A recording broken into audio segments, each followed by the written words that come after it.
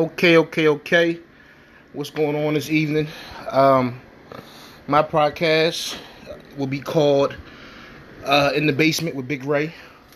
The reason I named it that is because just a little bit about myself. I'm from North Philadelphia, born and raised.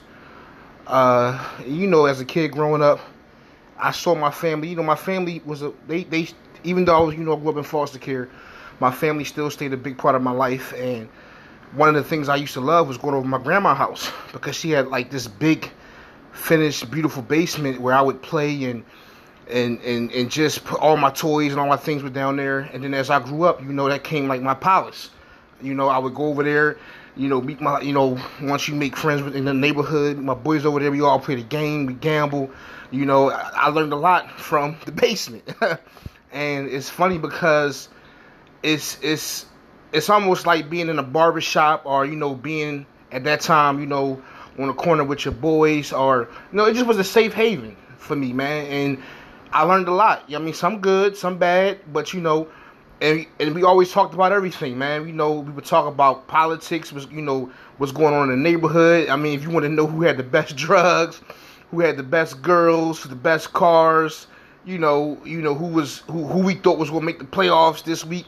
So this podcast, man, like I call it In the Basement with Big Ray. And we're going to discuss everything, man. Like I said, it's a safe haven for us dudes, man. Like, we didn't have to worry about the cops bothering us. We would do everything in there, everything from shoot dice to play pool, and everything was done, out the basement. And so, and some of the conversations, through the years and me growing up was, some was deep, some was minor, some was major, but it always was a safe haven to say what you feel, how you feel, and nobody would judge you. So that's, what I'm basing, this podcast off. I'm going to, touch on everything, talk about a little bit of everything, man. Everything from sports to, Philly battle rap to politics to the street code. Everything. So I want to hop right into it. I'm not going to waste no more time. Like I said, you'll get to know me, Big Ray from the basement. And, the first thing I want to touch on is, this whole Black Lives Matters thing, man. Because I feel like Black lives do matter. And me being a black African-American man, I'm going to take it a step further. I feel like black jobs should matter. And what I mean by that is on a global scale. Because if you look how society is built, right?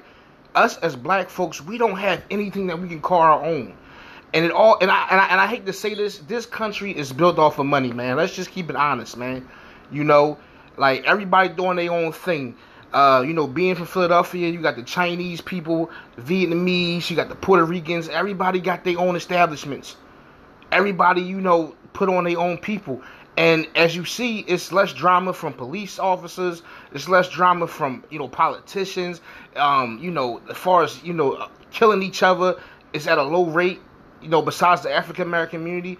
And I feel like a lot of that is because black jobs don't matter. And what I mean by that is us becoming more established with our own dwellings.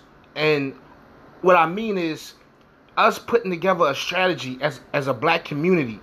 And we have to start trusting each other and loving each other more and, put our money together and we can have our own schools. We can have our own, office buildings and our own, stores and things like that. Like you look around, you got the Wawas, the Walmarts, the Targets.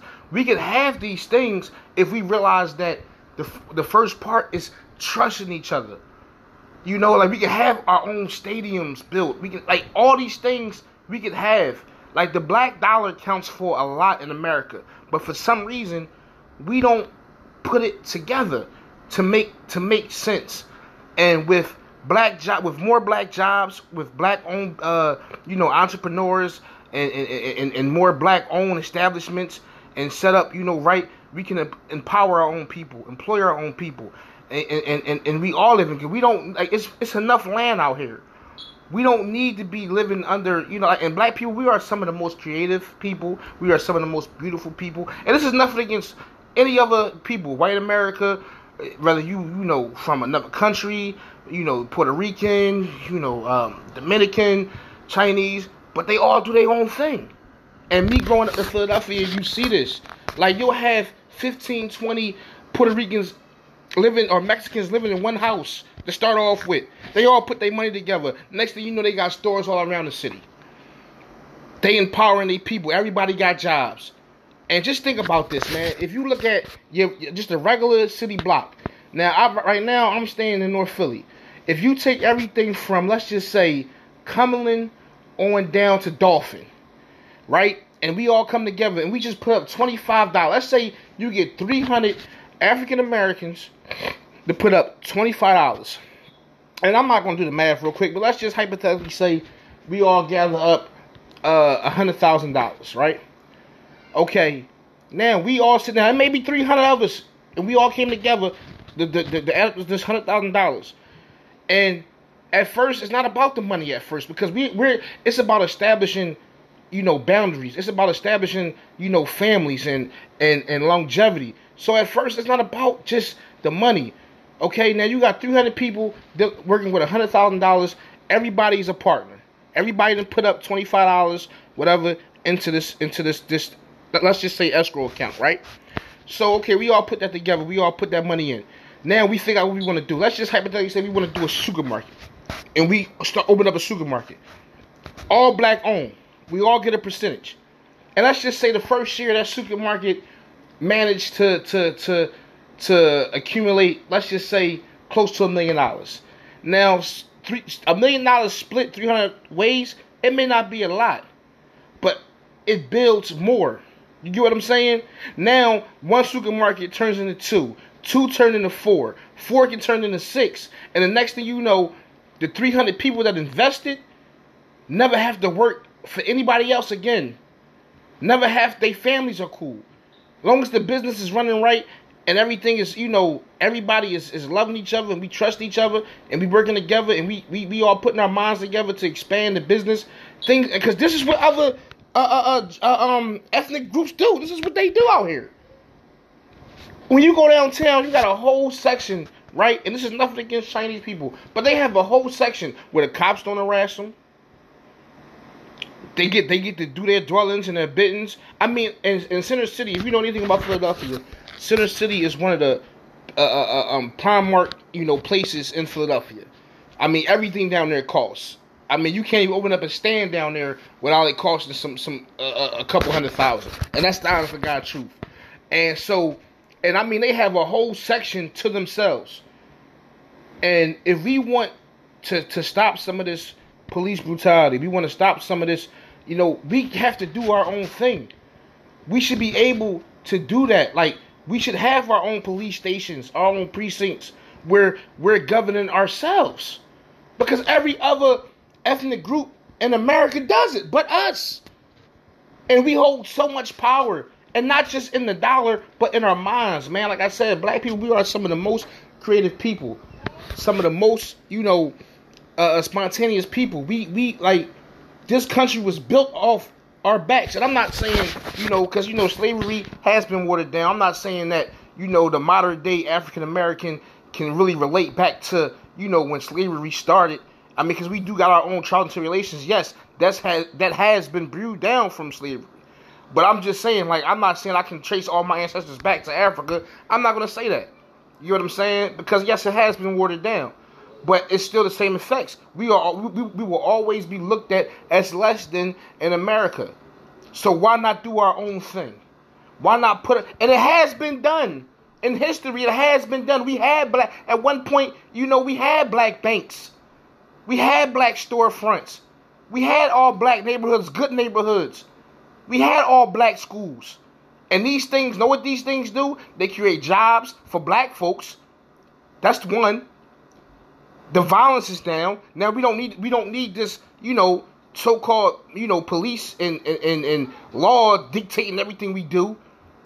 You get what I'm saying? And because a lot of times we can have our own black courts, everything. We can do it. And I wish we realized that, because the black African American dollar holds a lot of weight in America, but we don't utilize it to our benefits, man. And I really wish we did. And I talk to my little homies about this all the time. I talk to my friends about this all the time. And it's just like, I've been hearing for the last couple years. Like I said, I'm 33, so I haven't lived the whole, 8 generations. But I've seen it since a kid. And I talked to my homies about it. And, like I said, I'm not perfect. I'm not, sitting up here trying to say I'm just this righteous guy. But at the end of the day, it's like we say Black Lives Matter, but we have to, on our end, we have to do something about it, man. We have to, figure this thing out to where we can govern ourselves. We don't need these people on our back. We don't need these cops and police officers out here killing our innocent kids and innocent black men like myself. We don't need that.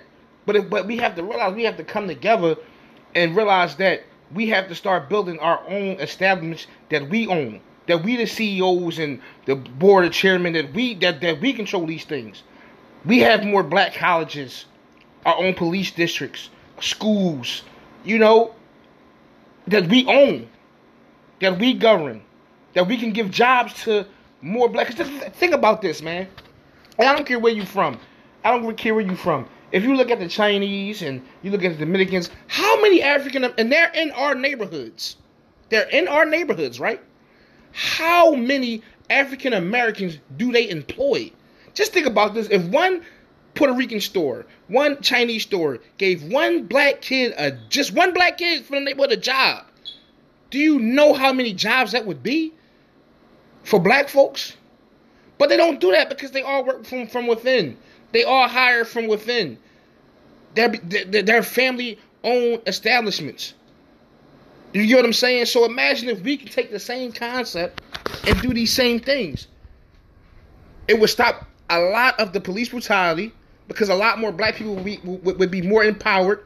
A lot more black people would be going to college and finishing school.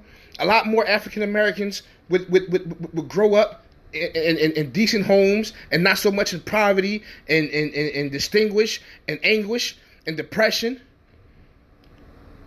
Black jobs matter. To me, black jobs matter more than black lives, man. Because if we want to save more black lives, we have to realize that we as a people have to get this thing together and build more establishments for us to where we own, land, we own properties, we own businesses, we own corporations that we started from the ground up so nobody can take it from us.